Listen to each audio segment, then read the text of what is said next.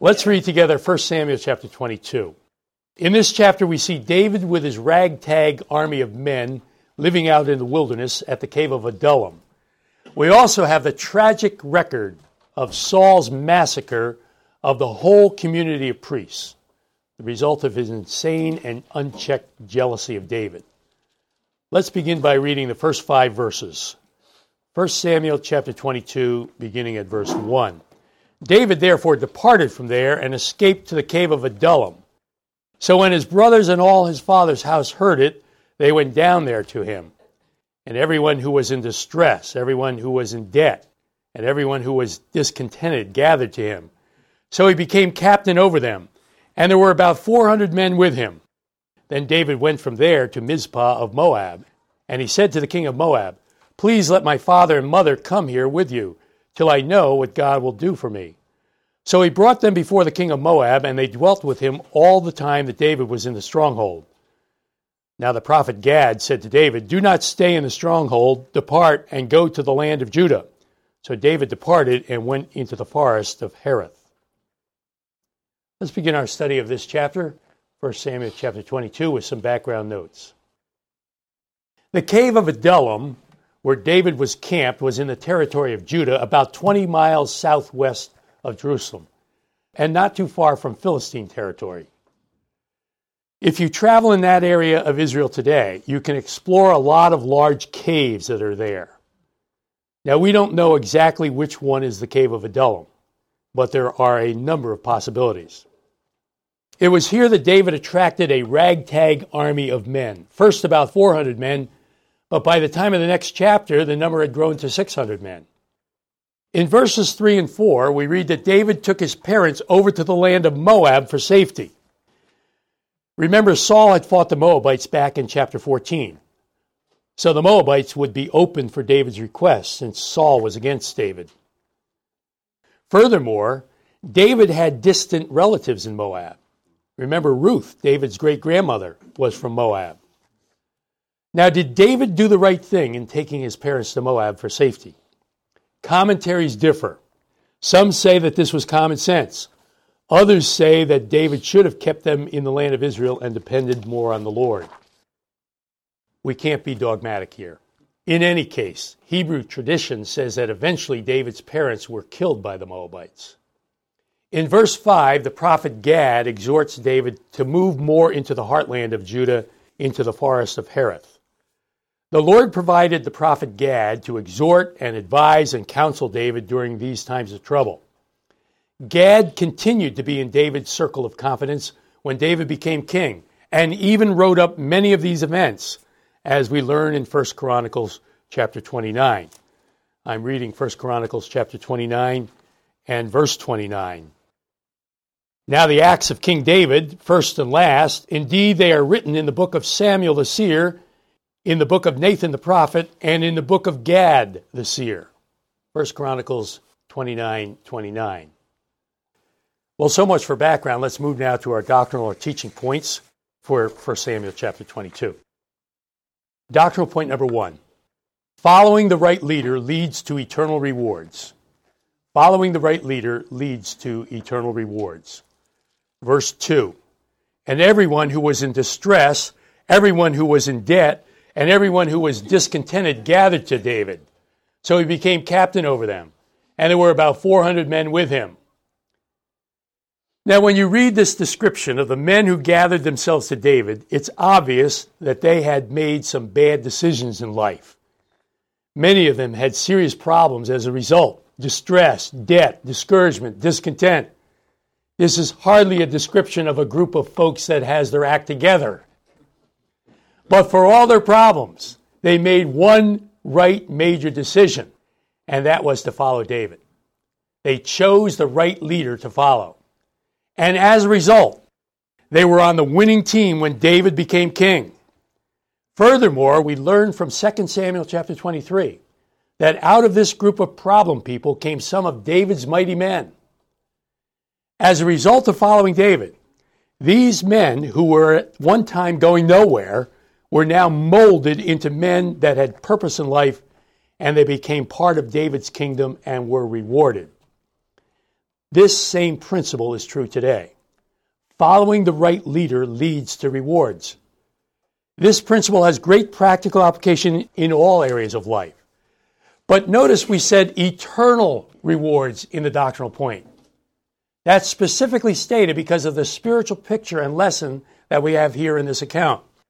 David is a spiritual picture or type of Christ in his time of rejection. That time is now.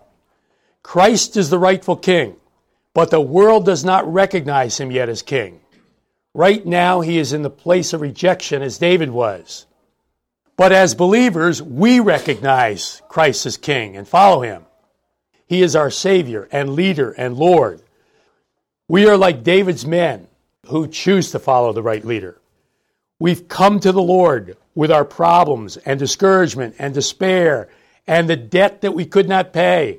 And the Lord has welcomed us and brought us into a fellowship of other believers and molded us into an army of soldiers and servants.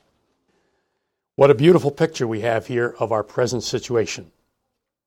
In the words of Hebrews 13, verse 13, we have chosen to join our Lord outside the camp bearing his reproach. Hebrews 13:13.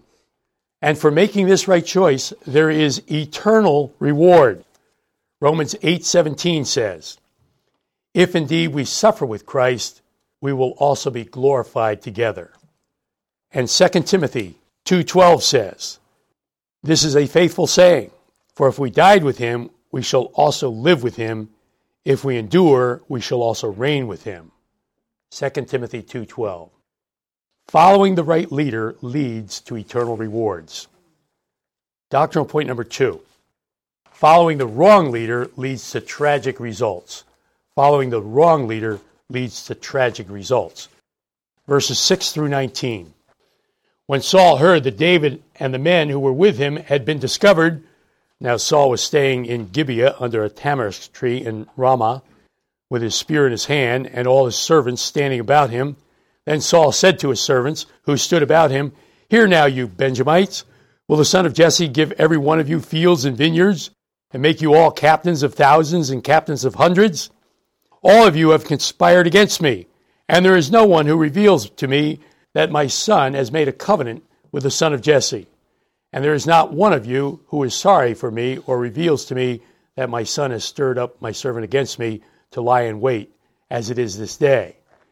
Then answered Doeg the Edomite, who was set over the servants of Saul, and said, I saw the son of Jesse going to Nob, to Ahimelech, the son of Ahitub, and he inquired of the Lord for him, gave him provisions, and gave him the sword of Goliath the Philistine. So the king sent to call Ahimelech the priest, the son of Ahitub, and all his father's house, the priests who were in Nob, and they all came to the king. And Saul said, hear now, son of Ahitub. He answered, here I am, my lord.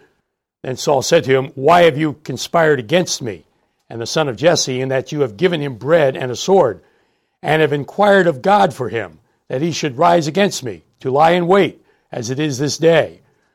So Ahimelech answered the king and said, and who among all your servants is as faithful as David, who is the king's son-in-law, who goes at your bidding and is honorable in your house? Did I then begin to inquire of God for him? Far be it from me. Let not the king impute anything to his servant, or to any in the house of my father, for your servant knew nothing of all this, little or much. And the king said, you shall surely die, Ahimelech, you and all your father's house. Then the king said to the guards who stood about him, turn and kill the priests of the Lord, because their hand also is with David, and because they knew when he fled and did not tell it to me. But the servants of the king would not lift their hands to strike the priests of the Lord.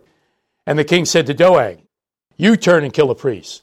So Doeg the Edomite turned and struck the priests, and killed on that day 85 men who wore a linen ephod. Also Nob, the city of the priests, he struck with the edge of the sword, both men and women, children and nursing infants, oxen and donkeys and sheep, with the edge of the sword. How tragic. Now we know from 1 Samuel chapters 2 and 3 that this tragedy was a partial fulfillment of the prophecy against the priestly line of Eli, but it was still tragic. Saul's insane and unchecked jealousy resulted in the slaughter of the whole community of priests. And Doeg got caught up in all this evil because he chose to follow the wrong leader. Think of how different it could have been for Doeg if he had chosen to side with David when he saw him at Nob. But Doeg rejected David and betrayed David. He chose to follow the wrong leader, and it led to tragic results. We learn from the title of Psalm 52 that David wrote Psalm 52 on this occasion of Doeg's betrayal.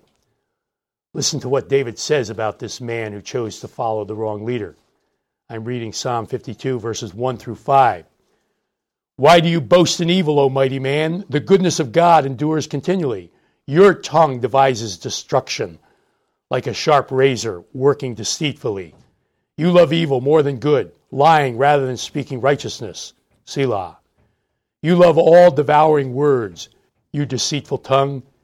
God shall likewise destroy you forever. He shall take you away and pluck you out of your dwelling place and uproot you from the land of the living. Selah. Psalm 52, verses 1 through 5. Doeg is certainly an illustration here of the person today who rejects Christ and chooses to follow the wrong leader. You know, at the time of the end, many will reject Christ to follow the Antichrist. Doeg may be a spiritual picture or type of the Antichrist here. Even now, people who choose not to follow Christ have chosen to follow Satan, whether they realize it or not.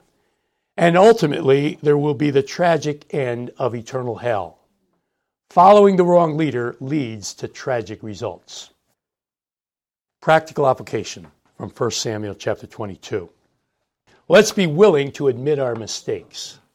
Let's be willing to admit our mistakes. Verses 20 through 23. Now one of the sons of Ahimelech, the son of Ahitub, named Abiathar, escaped and fled after David. And Abiathar told David that Saul had killed the Lord's priests. So David said to Abiathar, I knew that day when Doeg the Edomite was there that he would surely tell Saul, I have caused the death of all the persons of your father's house. Stay with me, do not fear, for he who seeks my life seeks your life, but with me you shall be safe. Abiathar became the high priest in David's kingdom and continued into Solomon's kingdom. Now remember in 1 Samuel chapter 21, we had the practical application, let's learn from our mistakes. Now here in 1 Samuel 22, we have, let's be willing to admit our mistakes. That's what David did in verse 22.